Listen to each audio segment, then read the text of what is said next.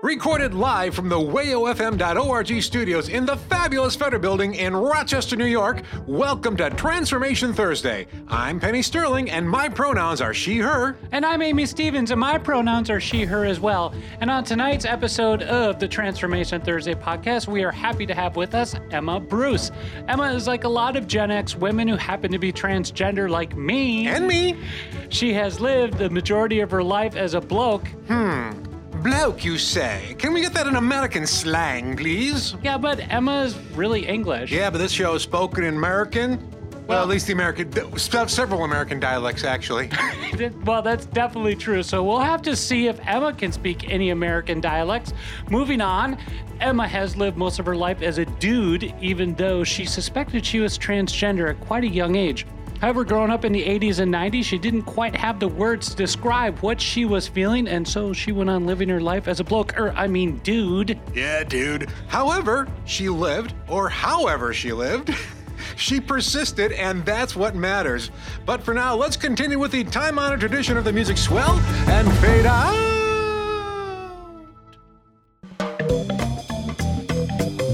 Let's talk about change, Amy. Okay, let me see. It looks like I've got 3/4, a nickel, a Canadian loonie, and a few British tenors from when I was in London, because I'm an international comedian. No, not that change. Change is in transformation.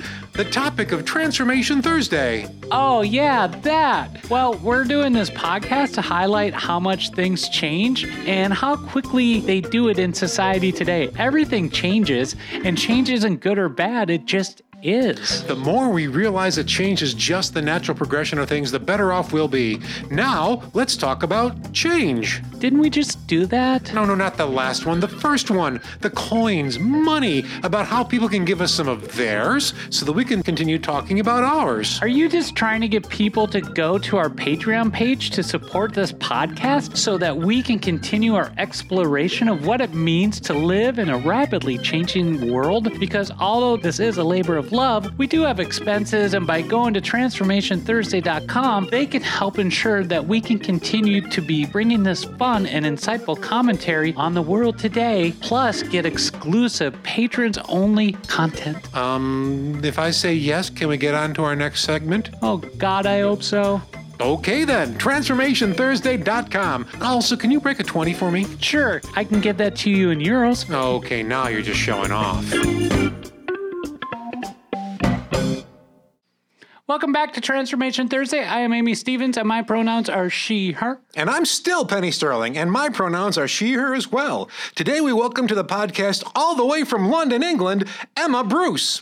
Emma has known for quite a long time that she's transgender, but because of life and cultural norms, she hid that part of her life. Even as a child, she was dressing in female clothing. Through her university years at Oxford University, yes, that Oxford, even at one point starting a form of HRT in the early 2000s, only to stop because she wanted to get married and have kids. Now she is quite literally in the final days of living as a part-time trans woman, and early in the new year, she will start living full-time as her true self.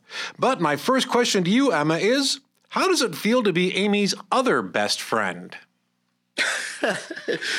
Well, Amy's other best friend. Yes. That's great. Yeah, well, that's because Amy, according to the media here in Rochester, New York, Amy and I are best friends.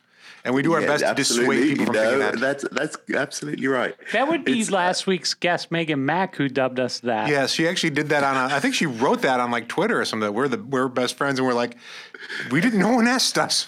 Yeah, well, it all of a sudden showed up on a WXXI newscast. So that's right, yeah. We're like, okay. Okay, sure, whatever. Whatevs, we can roll with that. Yeah. So Emma, tell Penny what it's like to be my English best friend.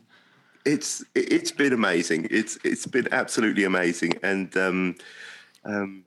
I think one of the things... You don't have to suck up to me because we had so much fun. Actually, what I would really like to know is how, you're in England. We probably need to not talk about some of the stuff we got up to while we were over. Well, here's my question. I want to know how you two actually met each other. That might be an interesting story since you're in England and Amy is in the US of A. Okay. Do you want to go with that, Amy, or shall I? You do it. I want to hear it from your viewpoint. So for me, I think one of the things that's been a problem for me for an awful long time is that I was very alone. And I had lots of friends, but none of them knew I was trans, and none of them knew anything or cross-dressing or whatever I called it at the time. And so I had absolutely no one to talk to. And so, and towards the end of last year, I think it was October, I finally started to look around on the internet and find a couple of communities that I could become part of. And one of them was on one of them was on a service called Discord, and Discord is actually it's aimed at computer gamers, letting them sort of voice chat while they're playing games, basically. And for some reason, there was quite a trans community built up on Discord, and I stumbled on a link to one of the servers that had set up, and so I joined, and fairly quickly I found there was, I found myself meeting some people, and there's one person in particular was very special and seemed to be going through very similar stuff that I was at the time, and that was Amy. And being the internet, you don't even know where each other are to begin with, and it's like, oh, okay, I'm in the UK, and she's in upstate New York, but that's how we met. Wow, does that sound about right, Amy? Yeah, that sounds about right. And then quickly from there, then last February, Emma and I were going back and forth, and we'd been talking 3-4 months at that point, and we had developed quite a good friendship over the internet, and we came up with this idea in February of that, hey, maybe we should get together and hang out. And that's how that first trip to London came together. And I hadn't even really started doing stand-up yet, but Emma had seen one of my class graduation shows and said, hey, I want to see you do stand-up. So once I booked the trip over to London with Emma, I'm like, I better start doing some stand-up and practicing, because all of a sudden I had a gig in London. And how did she do, Emma? She was fantastic. And I mean, I don't know if Amy's sort of told everyone this story, but the organizer of the gig that Amy went to was absolutely astounded at how well she did. And this is a guy, the organizer is a guy that is a long history of working in comedy. And he was saying, the way that Amy performed that evening it's like someone who's done 100 gigs, 200 gigs, 300 gigs. And I think, Amy, was it like 9 or something like that? That was your 9th gig? Yeah, if you want to look at formal gigs other than open mics, yeah, that's about where I was at that point when I got over there. But, it was a great night. Kyle Wallace is his name, and he hosts what's called G&B Comedy. He does 3 comedy nights midweek in London.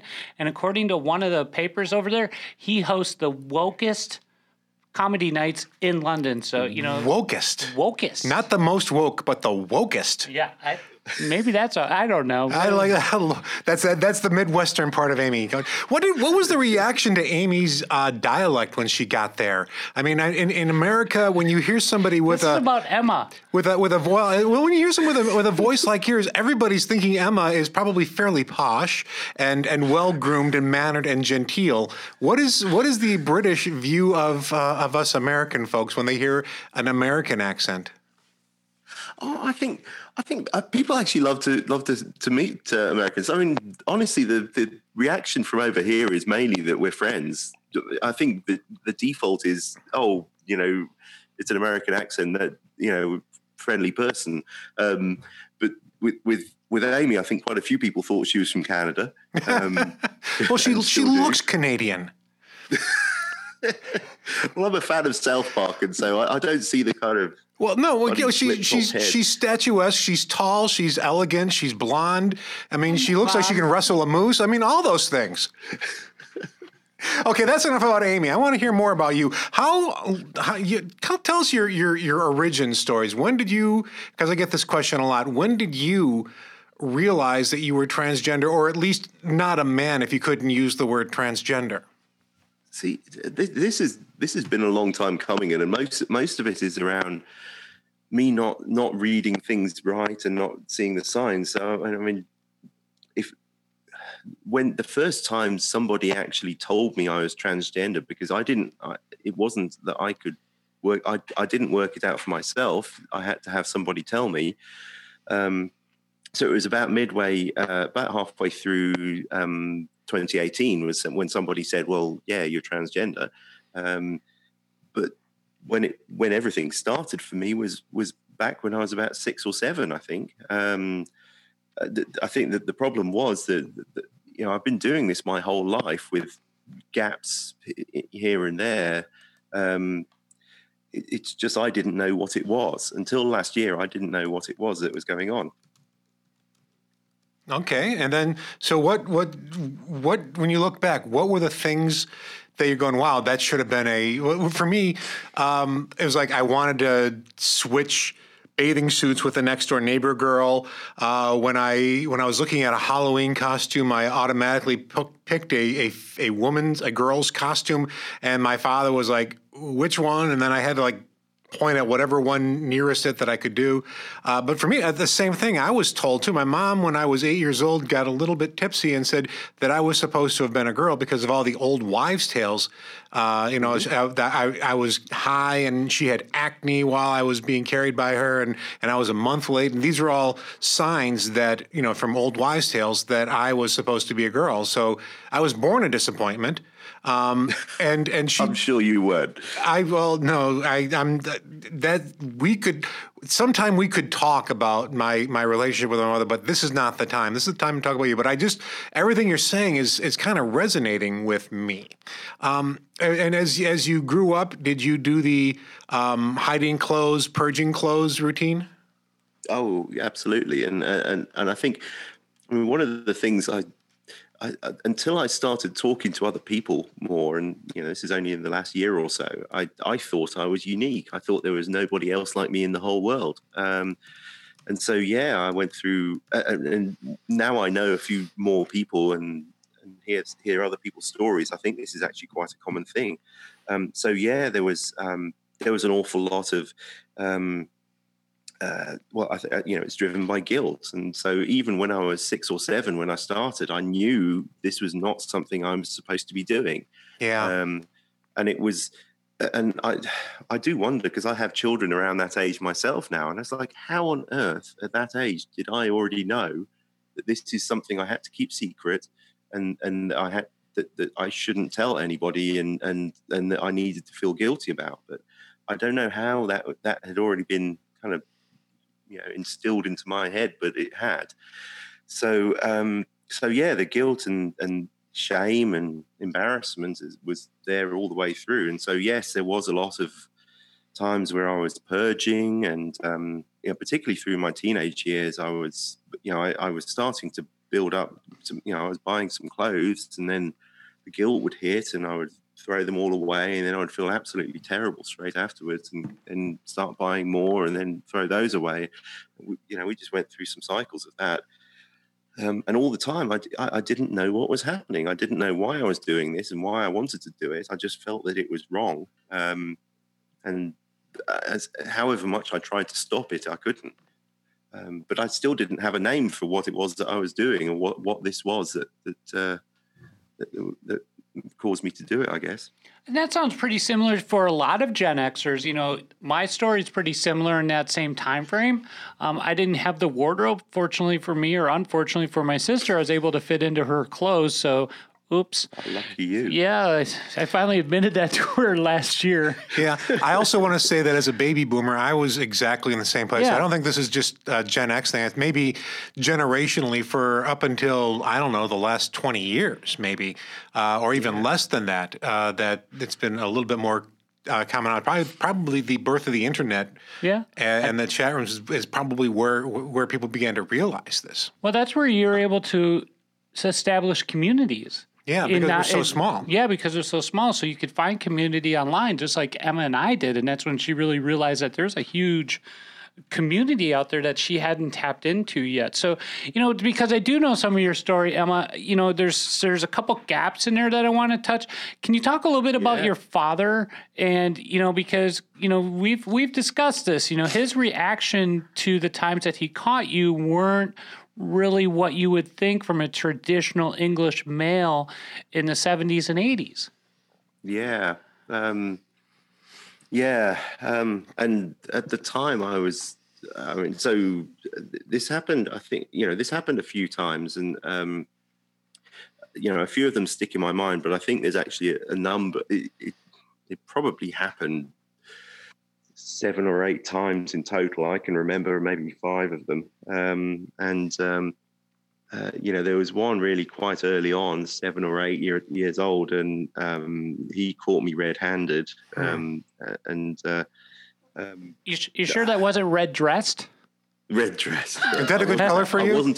I wasn't actually wearing the clothes. Okay. I wasn't actually wearing the clothes at the time. I was trying to get hold of them, and this is a source of huge embarrassment for me still. But yeah, where does a 7-year-old boy get hold of women's clothes? And it was my mother's stuff I was getting, and I feel terrible about it. But that's what I was doing, and he found me, and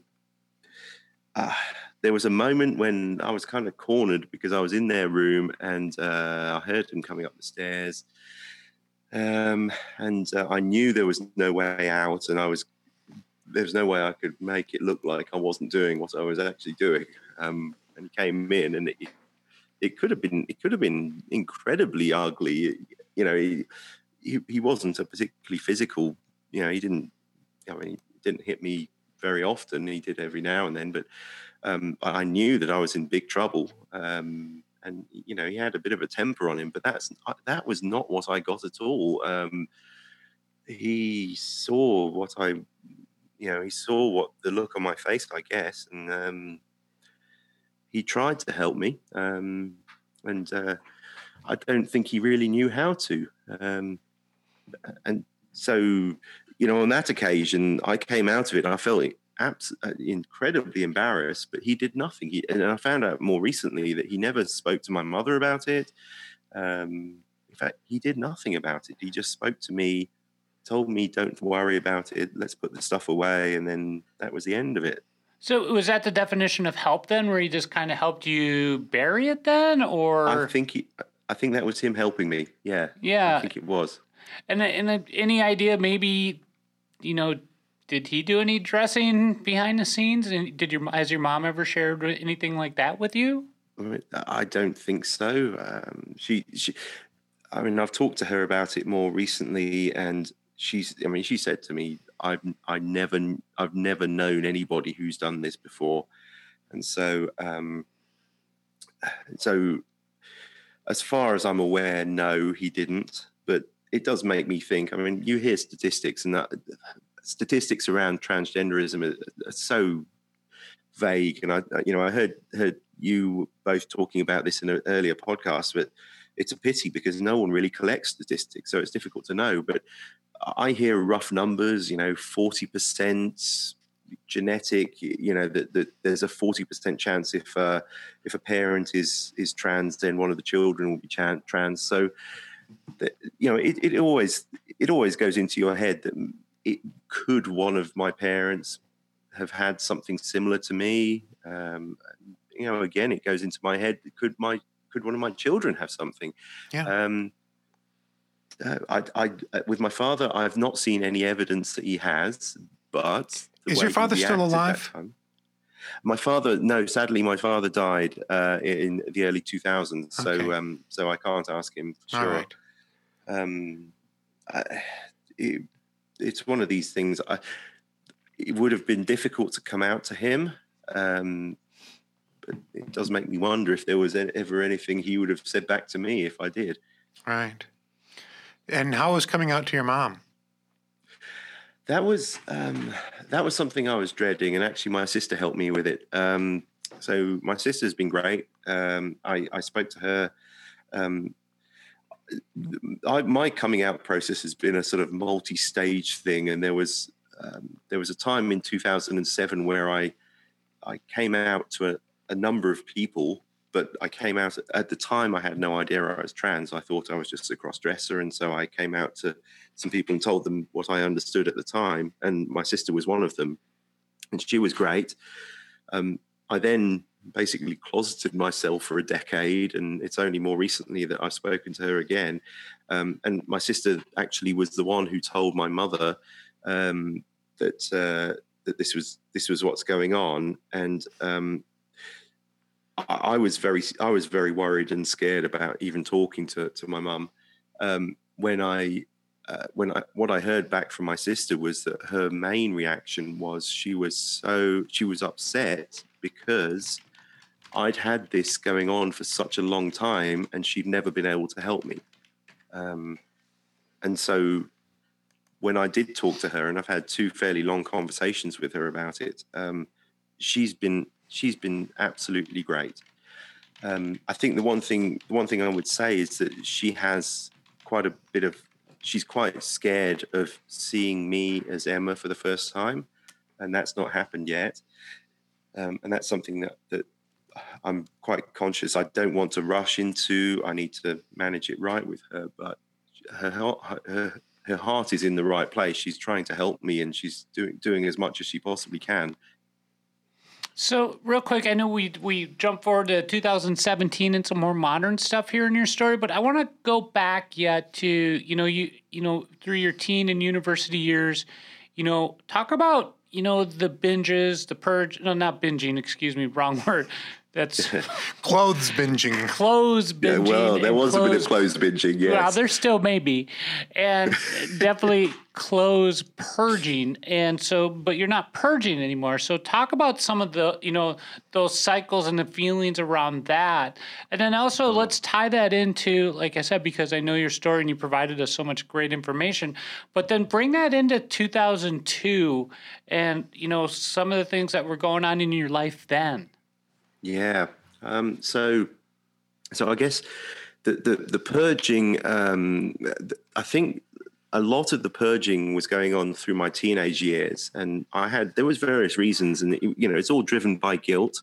I felt guilty for doing this in the first place. There was at one point I became involved in an evangelical Christian group, and an awful lot of guilt came out of that. And I even had a moment where I was just flicking through a Bible when I was about 14 or 15, and the Bible fell open at a page, and it was, a verse I think you're familiar with, Amy. Deuteronomy 22:15. Yep, exactly. And it basically says, God hates you if you dress in women's clothes and you're a man, right? So it was there in black and white. And so, the guilt just, there all the time. And there was a couple of times I was almost caught, and, there was a couple of times I was caught. And again, guilt, I shouldn't be doing this. And so I would purge. And, there was, 3, 4, 5 times during my teenage years where I threw everything away. And for about 10 minutes afterwards, I would feel good. And then, the next morning I'd feel like absolutely awful. Why did I do that? I love those clothes. I'm not hurting anyone. I'm not doing anything wrong. And it's a cycle. And every time I did it, I knew it was the wrong thing to do, but I would still do it because it would be me. It's just me trying to not be trans. Basically, that's what I'm trying to do, is not be trans. And I guess that is a theme that's continued all the way through my life. And so going forward in time, as I got a little bit older, I didn't have quite so much guilt around this, and I got a bit more freedom to do what I wanted to do. So particularly, when I was at university, it was better. And then when I got into my mid-20s, I was living alone. I was single. I had a little bit more money in my pocket, and I started buying a lot of clothes. And but I didn't tell anybody. Nobody knew that this was going on. And what the way it would work for me would be I'd go maybe a week or so without dressing, maybe a couple of weeks, and then I would just feel really wound up like a spring, and I would know that, it's like some kind of real pressure, tension build up. And I think if I hadn't been doing this for so long, I wouldn't know what to do about it. But I knew exactly what I needed, and what I needed was to dress. And so I would have an evening at home. I'd cook myself some dinner. I'd open a bottle of wine. I would dress, and I would just feel serene, calm, amazing feeling of well-being. And then I'd just go back to being a boy the next day and forget all about it. And then I guess 2002. So that was 2002 was during the time I was still sort of living. I was single. I was living by myself, and I'd had these dreams had been kind of bothering me for a little while, and basically it was a dream. I was waking up in the morning, and suddenly overnight I'd grown boobs. Oh, those are the best dreams. Oh my gosh. Oh yeah, those are.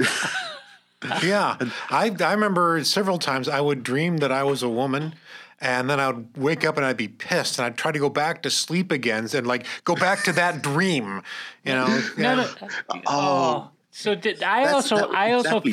Oh, sorry. You hit a nerve with both of us apparently. Exactly. We jumped at the same time on that. It's like pounce. Yeah. But did I actually?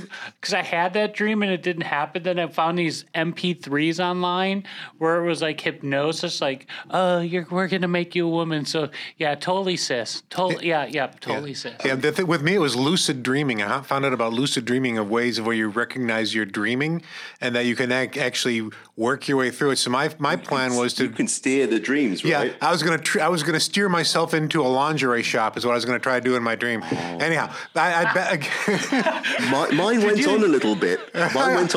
So I want to hear yours. So I woke up, but then there was a bit where it was like, and you know, it wasn't just like A cups; they were huge, right? In the dream, at least. and then it was. The first thing was, this is the coolest thing that's ever happened to me. I absolutely love them. And then I found that I hadn't got any clothes that fit, and so I'd have this mad rush to the nearest store that would sell underwear, and I'd have to go and find a bra. And wow. And that was, and that was about the time I would wake up. And as you were saying, it's just a real disappointment. It didn't actually happen. Yeah. So these have been bothering me for a while, and they just, I don't remember dreams, but that one I definitely remembered. And I had it over and over and over again.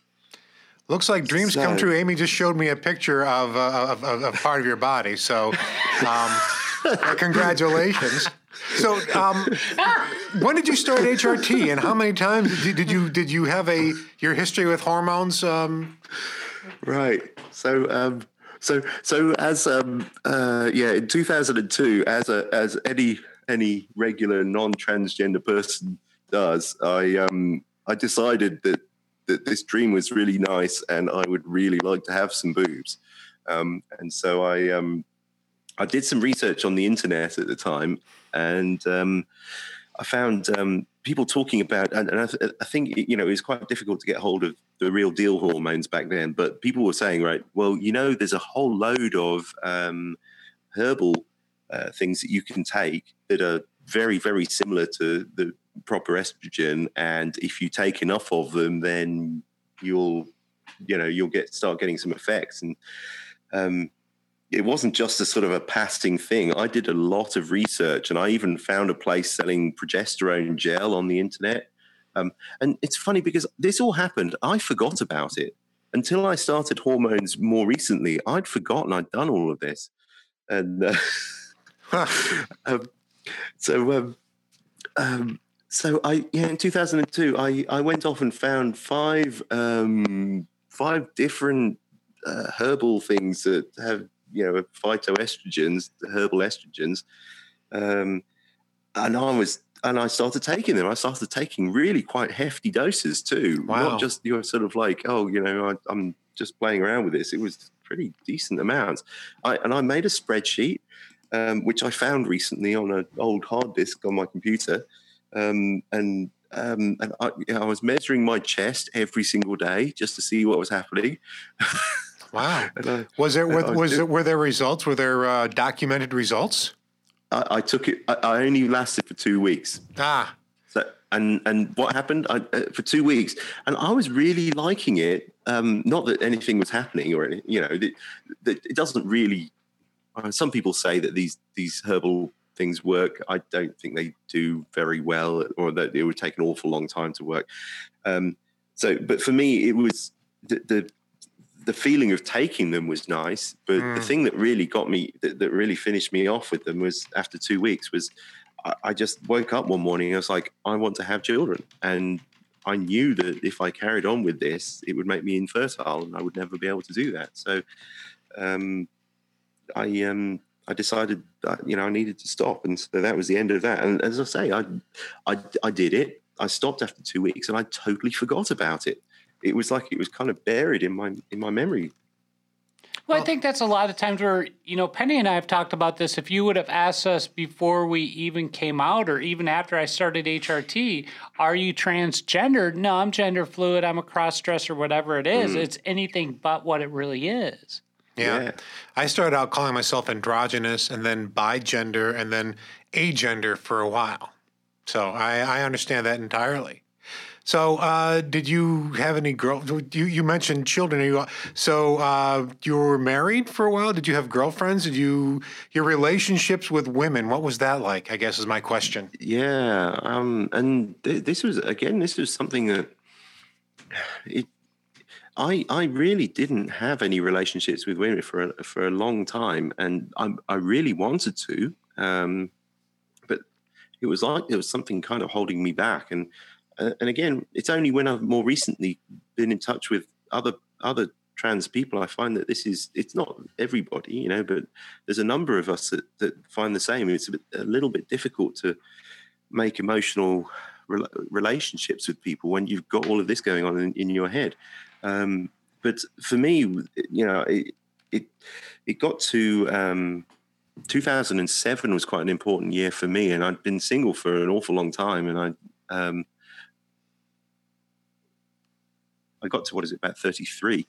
And I thought to myself, well, I want to have children. I want to be in a relationship. Why am I not? And it never occurred to me that there was anything else, that what I thought was cross-dressing was something that was involved at the time. So, I had to, there was a number of things I wasn't happy with about myself at the time, and I worked on those. And I started dating and formed found an amazing lady that I really loved, and had a relationship with her for a number of months. So I got quite worried about the fact that I had in my house, my wardrobe was entirely full of women's clothes. And if you'd open the door of that wardrobe, there was virtually no men's clothes in there. It was all women's clothes. Wow. We call it the closet. The closet. No pun intended. Yes. Yeah, right. And this, the closet So what happens? Yeah.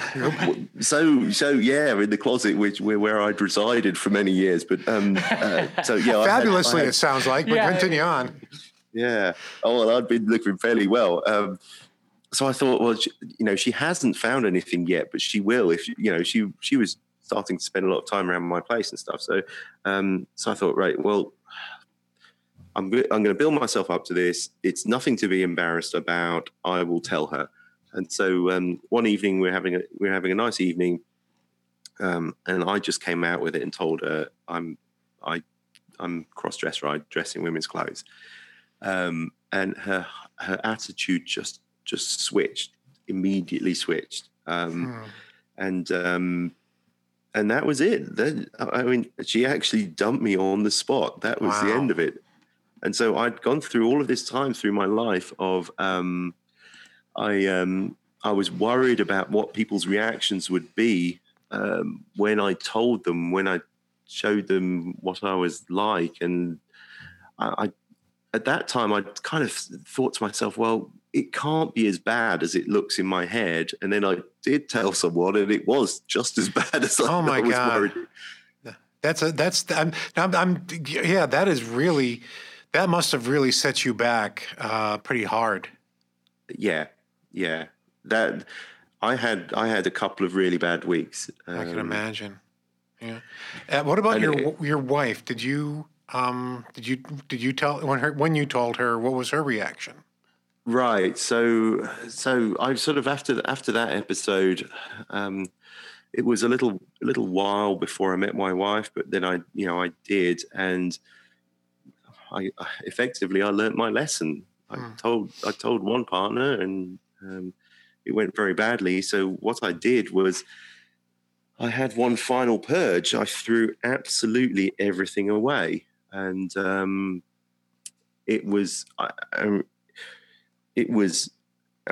absolutely killed me to do it, but I did it, and I threw the whole lot away, and then I started again. I started dating again, but I started dating as a cis person, and then when I met her, I didn't tell her because, well, there was nothing to tell. I had no clothes. I wasn't dressing. I stopped. I had nothing to dress in. I didn't do it. And for many, many years, I didn't dress at all. And so, no, I didn't tell her. We built a great relationship. We got married. We had children. And I never told her until recently. Yeah. So, but going back to, when you met your, soon to be ex, correct? I'm kind of foreshadowing. No, I'm not foreshadowing. I'm giving some spoilers here. But, at that point, did you view yourself as cured? Like I have this beat. Yeah. Yes. And actually, I was overjoyed. My feeling about it was and I didn't think about it so much, but when I did think about it, I was so happy because I'd been trying to beat this my whole life, and I thought I'd beaten it. Yeah, I remember that feeling. I remember trying to do the same thing. For a while there, I was praying. I had these two prayers that I would do. One would be that I'd wake up a girl or a woman, and then after a while, I was like, let me just wake up and be a guy. Like let my insides match my outsides, or my outsides match my insides. But this, halfway shit was just killing me. So I can understand that. I remember that. I remember praying that second prayer. Yeah. When I was doing my Christian thing, I remember the second one. Yeah. Yeah, circling back, I think... Take it away from me. I don't want this anymore. Yeah, and also circling back, I think it's Deuteronomy 22:5. Did you say Deuteronomy 22:15? Or? Yeah, I said 15. It's 22:5. Yeah, I have it. I remember. Yeah, I have it. Can we do a little side angle thing here? As Deuteronomy 22:5 in the New International Version says, "A woman must not wear men's clothing, nor a man wear women's clothing, for the Lord your God detests anyone who does this." Yeah, now, I remember. There's a couple of things. First off, I am not a man who wears women's clothing. I am a woman in a man's body, and there's a big difference.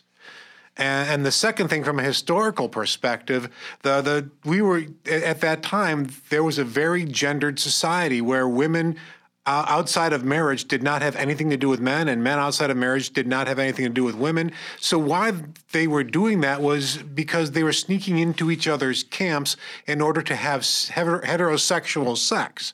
So that was the reason why that was there. That was not an anti-trans thing, but people never remember the historical context of this. So I'm done. I'm off my Christian high horse here. And I didn't know that even to this day. And certainly when I was 14 or 15, when I read it, I didn't know that because it doesn't fit the narrative of the reactionary Christian groups. Yeah. But the feeling of opening the book randomly and reading that, it's like, God is speaking to me this morning.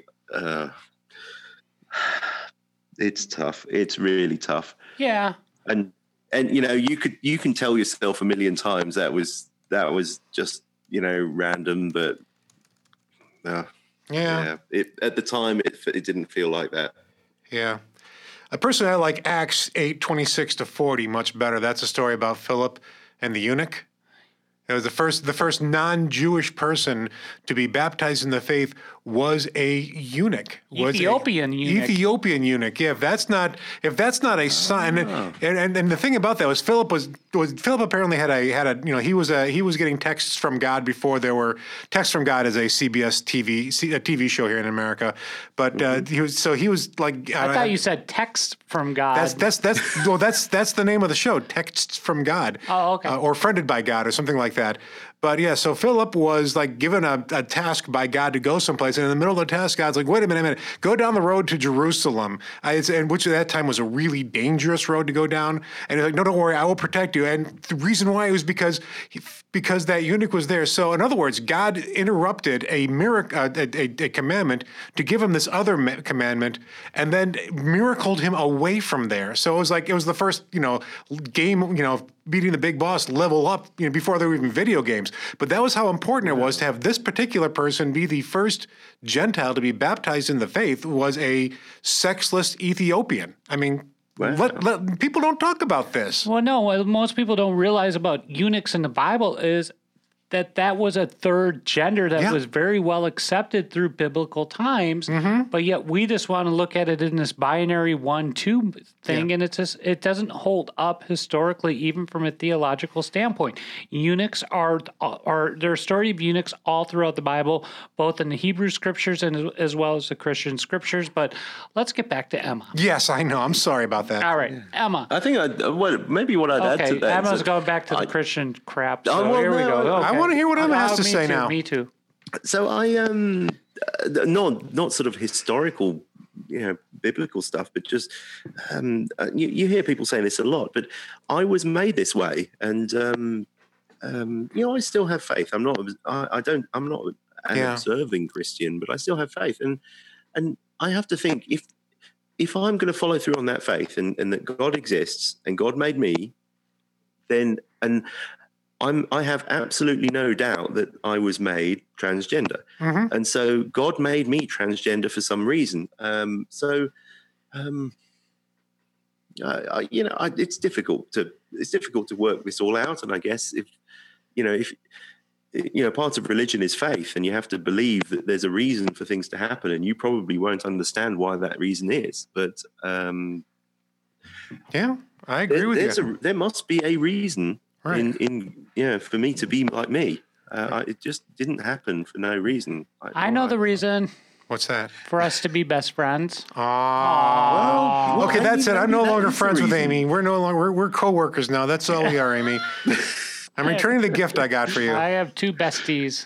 That's it. What about your kids? Getting back to you, Emma. What about your kids? How do they take the news, and do you spend time with them as yourself? Right. So, it got to the point where I've got a daughter who's 6 and a son who's 9, and it was getting to the point that both of them were noticing things, but the daughter in particular, she was noticing a lot, and she was commenting a lot about me looking different or me doing things different, and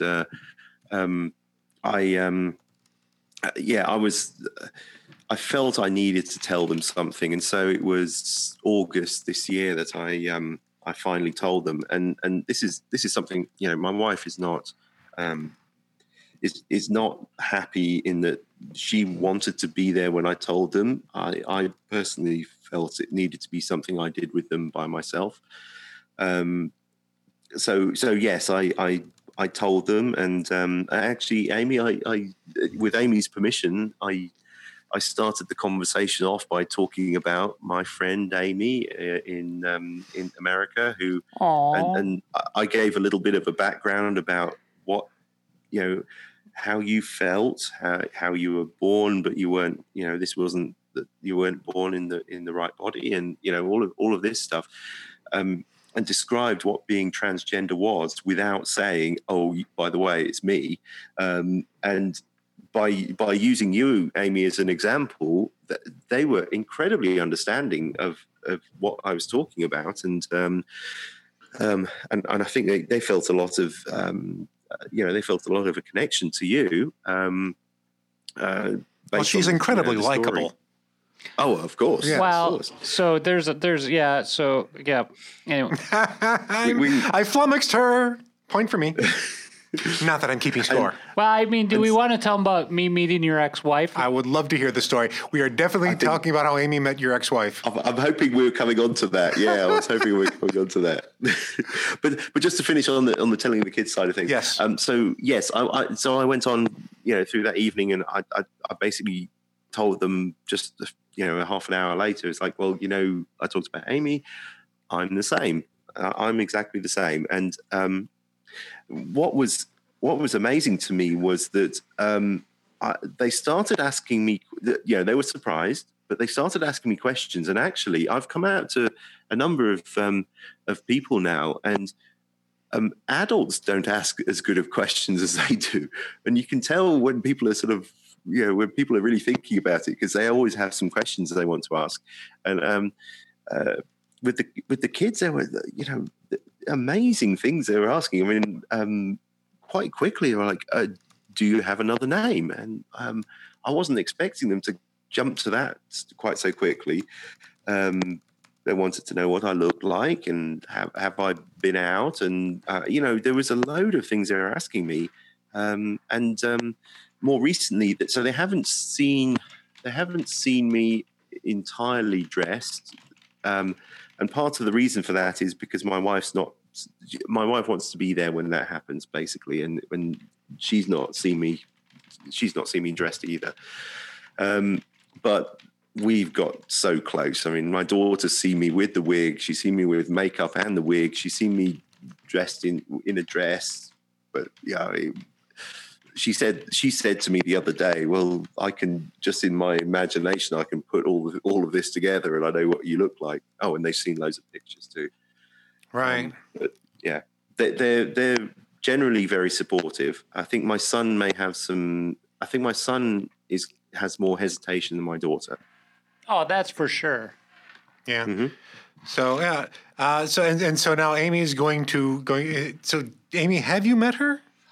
Met Emma's ex. I've met Emma's ex, but I was supposed to meet Emma's children, but just out of courtesy for Emma's ex, I did not meet the children on my last trip over. I imagine next summer when I come over, I probably will. For sure. Yeah, but so let's let Emma tell the fabulous story of me meeting Emma's soon-to-be ex-wife. I'd love to hear this. Yes. Let me get the popcorn. So, Yeah. Oh, you're going to need it. Okay. I still know. I've got the popcorn. Go ahead. So this was Amy's trip over. It started quite badly from my side. I mean, Amy was doing so well, but my wife was not keen on me spending any time with Amy, and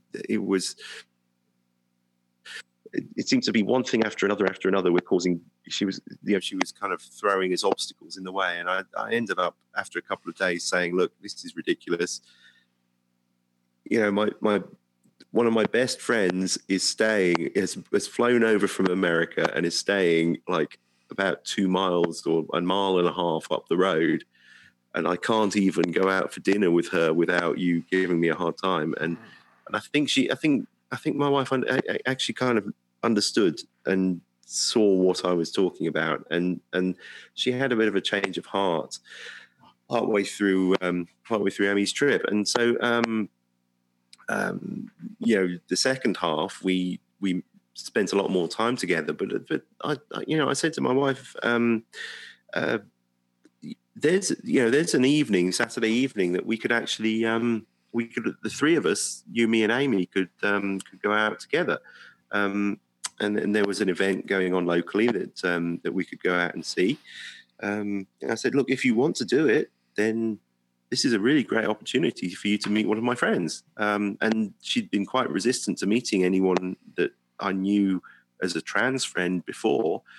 And I was quite surprised because I just threw it out there expecting the answer to be immediately, no, absolutely not. But actually, her reaction was not like that at all. It was more, why do you want me to meet Amy? And I said, well, I think you probably would benefit from meeting Amy. From my point of view, I don't think I'm going to gain anything out of it. Well, you already have. Yeah, you got Amy. Exactly. So, I've already got all the benefit. But not all. Not all. Correct. I've got a great friend, somebody I have such a connection with, but I thought for my wife it would help her to just frame this a little bit and understand what's going through my head, because Amy, I think it's fair to say you're a few months ahead of me generally in terms of what's going on in your relationship and in your life, right?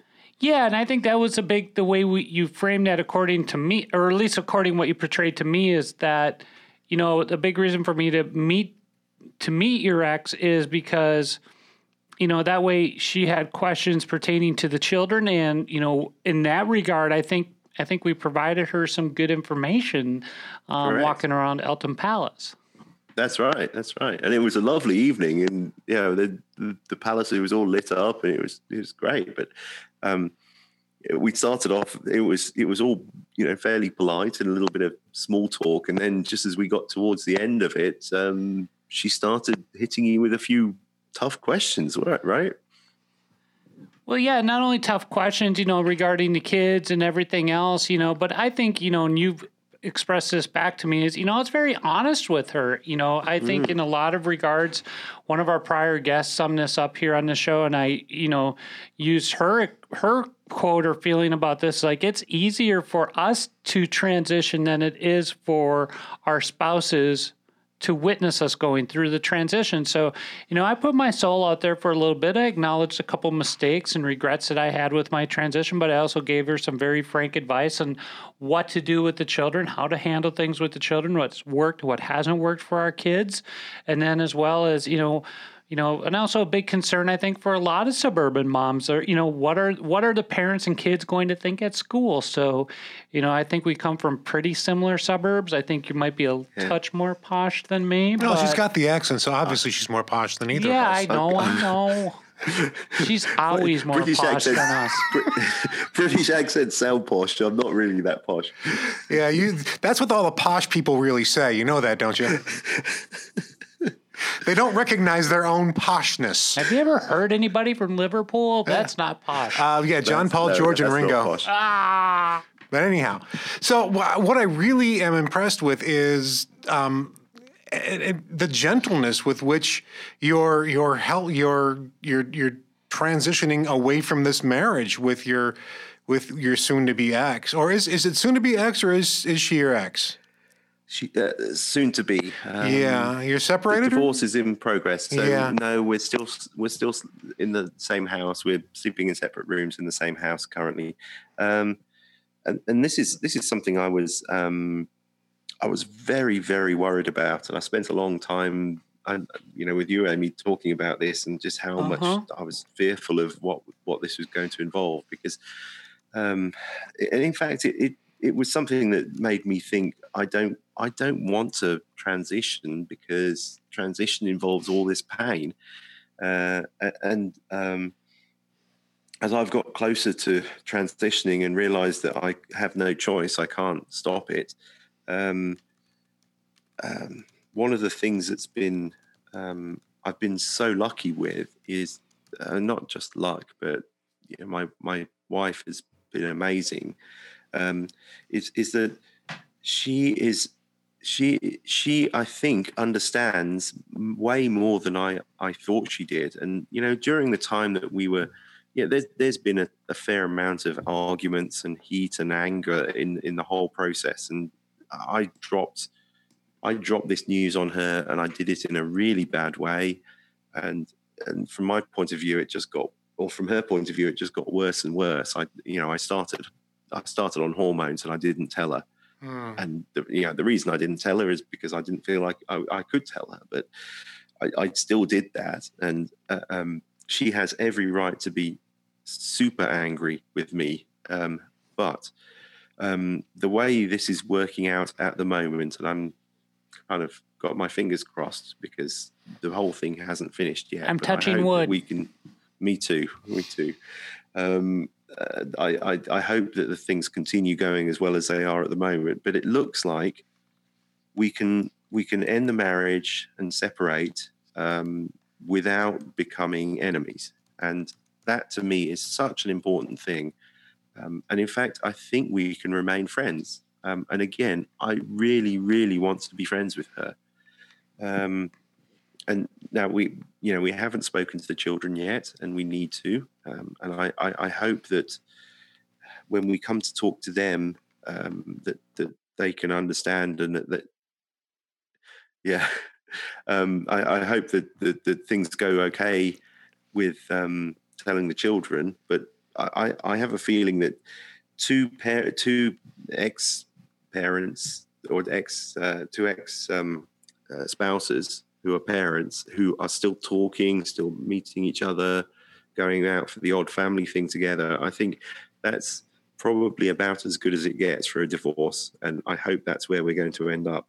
So I'm going to interject here real quick with that. You know, one of the big pieces of advice I gave you and your soon-to-be ex at the Palace that night was to make sure you have counselors lined up, and I think you're looking into that. So, this is a form of trauma that's very severe for children, and if we don't give them the proper tools to deal with trauma in their lives, this is something that could cause a lot of long-term pain and damage. So I think both of you understood that evening, and I would still highly suggest that. And so make sure you take that into consideration as you work through this process. So I'm going to ask you one final question, Emma, and then we're going to do a quick wrap up here because we've been talking for, almost an hour at this point. Boy, time flies, and it is after 1 o'clock in the morning there. It is 8 p.m. here on the East Coast. Having fun. Somebody needs to have beauty sleep, I think. Yep, she does. So, but what are your immediate plans once we get through the holidays for Emma? So, and this is something I've never really thought that I'd be able to do this, but I'm going to be able to be Emma full time, and congratulations! I'm so excited about that. And I've been doing things recently that I never thought I would do. So I went to a Christmas party with my organised at work, 50 people. I walked into the room dressed as Emma. I was wearing a cocktail dress. I literally never thought I would ever do anything like this. I'm now looking forward to the day that I can start going in as Emma to work. And in fact, 3 or 4 people have now said to me, "Oh, when are you going to start coming in like this every day?" And people actually said to me that evening, "You look so much happier. Why don't you come in like this every day?" Aww. Yeah, it's a great question. I'm holding myself back just because my wife's not quite ready to see me coming and going from the house dressed, and I have a lot of respect for. I'm trying to respect her wishes in this, and I'm thinking, I've got a month or 2 left, I think, where I have to be a boy, and then I can do this properly. Congratulations! Yep. I am so excited. I am just so excited about this. 2020 is going to be a great year for me. There'll be obstacles and setbacks, but I just feel so confident and happy. Well, I'm happy for you, Emma. Well, Emma, I'm gonna end this portion on a personal note, just to let you know. We've had a few friends of mine on the show locally here, Megan and Evan, and of course Penny's my best friend here locally. But your friendship to me has meant a lot because we have been, you've been a month or 2 behind me on a lot of this journey. So we've been able to learn and talk with each other. And I think we have the kind of friendship where we can be honest and keep it real with each other in a way that's polite and direct. And if we disagree, we vocalize that and we tell each other and we keep moving forward. But, So, I've had some great memories with you this year with my 2 trips over to England. But, the last 2 days that we had on our last trip, that night in Manchester with Alice and Sarah was fantastic. And, I never thought as a 47-year-old woman, I would be dancing till 4 a.m. in the morning. But there I was. But then also to share that moment with you and your wife at the Palace and, to be able to have that moment and be very real, very honest, and, make that connection with her, meant a lot to me. And, please pass along to her that I'm very thankful for that memory. And, we'll definitely keep talking with you throughout the end of this year and into next year. And maybe we'll have to have Emma back for a little post once she goes full-time little chat. I would love that. It's been really great talking with you, Emma. And thank you very much. And I hope we have a chance to talk again. Maybe just you and me. We can dish about Amy. How's that sound? Oh, that sounds good. Maybe we can do it in person next time. Maybe I could become your new best friend, and we can just ditch Amy entirely. I have a better idea. Emma, Penny, and my ex. Oh yeah. I don't know. I don't know about that. I don't know. But anyway, this has been a fun conversation, and I really I wish you a Merry Christmas and a Happy New Year, and may 2020 be the best year ever, and the next one better than that. Thank you. All right. Thank you so much. Good night, Emma. Bye-bye. Bye. If you'd like to support Transformation Thursday, you can do so in the following ways. On Facebook, like the Transformation Thursday podcast. To support us financially, you can do so by going to our Patreon page by typing www.transformationthursday.com into your browser of choice. On Spotify, Google Podcasts, and or Apple Podcasts, please subscribe to Transformation Thursday. And on Apple Podcasts, please give us a 5-star rating and write us a short review. It's free, and it really helps to get Transformation Thursday out to a broader audience. Finally, Transformation Thursday is copyrighted material, all rights reserved, 2019. Welcome back to Transformation Thursday. Amy, your friend Emma is amazing. I'm so glad you had her on the show like this. Yeah, and she's just a fun person to hang around, and we've had so much fun the 2 trips I've been over there, and she's promised me a trip here this next summer. So wow, and that'll be a great chance for me to actually meet her. Yeah, and it's amazing. It's absolutely amazing that we were able to do this with the technology today. The internet, if nothing else, has helped so many marginalized communities, especially one as marginalized as the transgender community, so that we get to actually know that we're not alone, that there are others around there, and we actually begin to make these really strong relationships. And I'm just so glad that happened. And I'm so glad you met Emma. Yeah, and I mean that ability to connect in those online forums is exactly it. And Emma and I, spent some time talking about that and how we met. And the server we're on in Discord is called Translator. So it's specifically designed for transgender people. That could be male, female, or even NBs who are looking, for community. So, but it's designed for people that are probably 30 plus. And, there's a whole age range of people in there, though, from their late 20s. I think I've seen people in there 60, 70 years old as well. But Emma and I just, we got on there, within a month or 2 of each other, and we became friends. And then as we talked about, the similarities in our life, both in our mid-40s, both with 2 kids. Right. Wives that were at various stages of acceptance. Right. And, my ex is, has come so far, and to see Emma's, soon to be ex come as far as she has. Right. It's a testament to our ex-spouses. And it's also a testament to you together, because you're able to do that. And the fact that you've got an entire ocean in between you isn't in the way. I think we should have her back in 6 months, like in June, and see how things are going for her at that point, because this is really a fascinating story. And we'll be talking more about that story and other stories like that coming up in future episodes of Transformation Thursday. I'm Penny Sterling. And I'm Amy Stevens. Good night, everyone. Good night.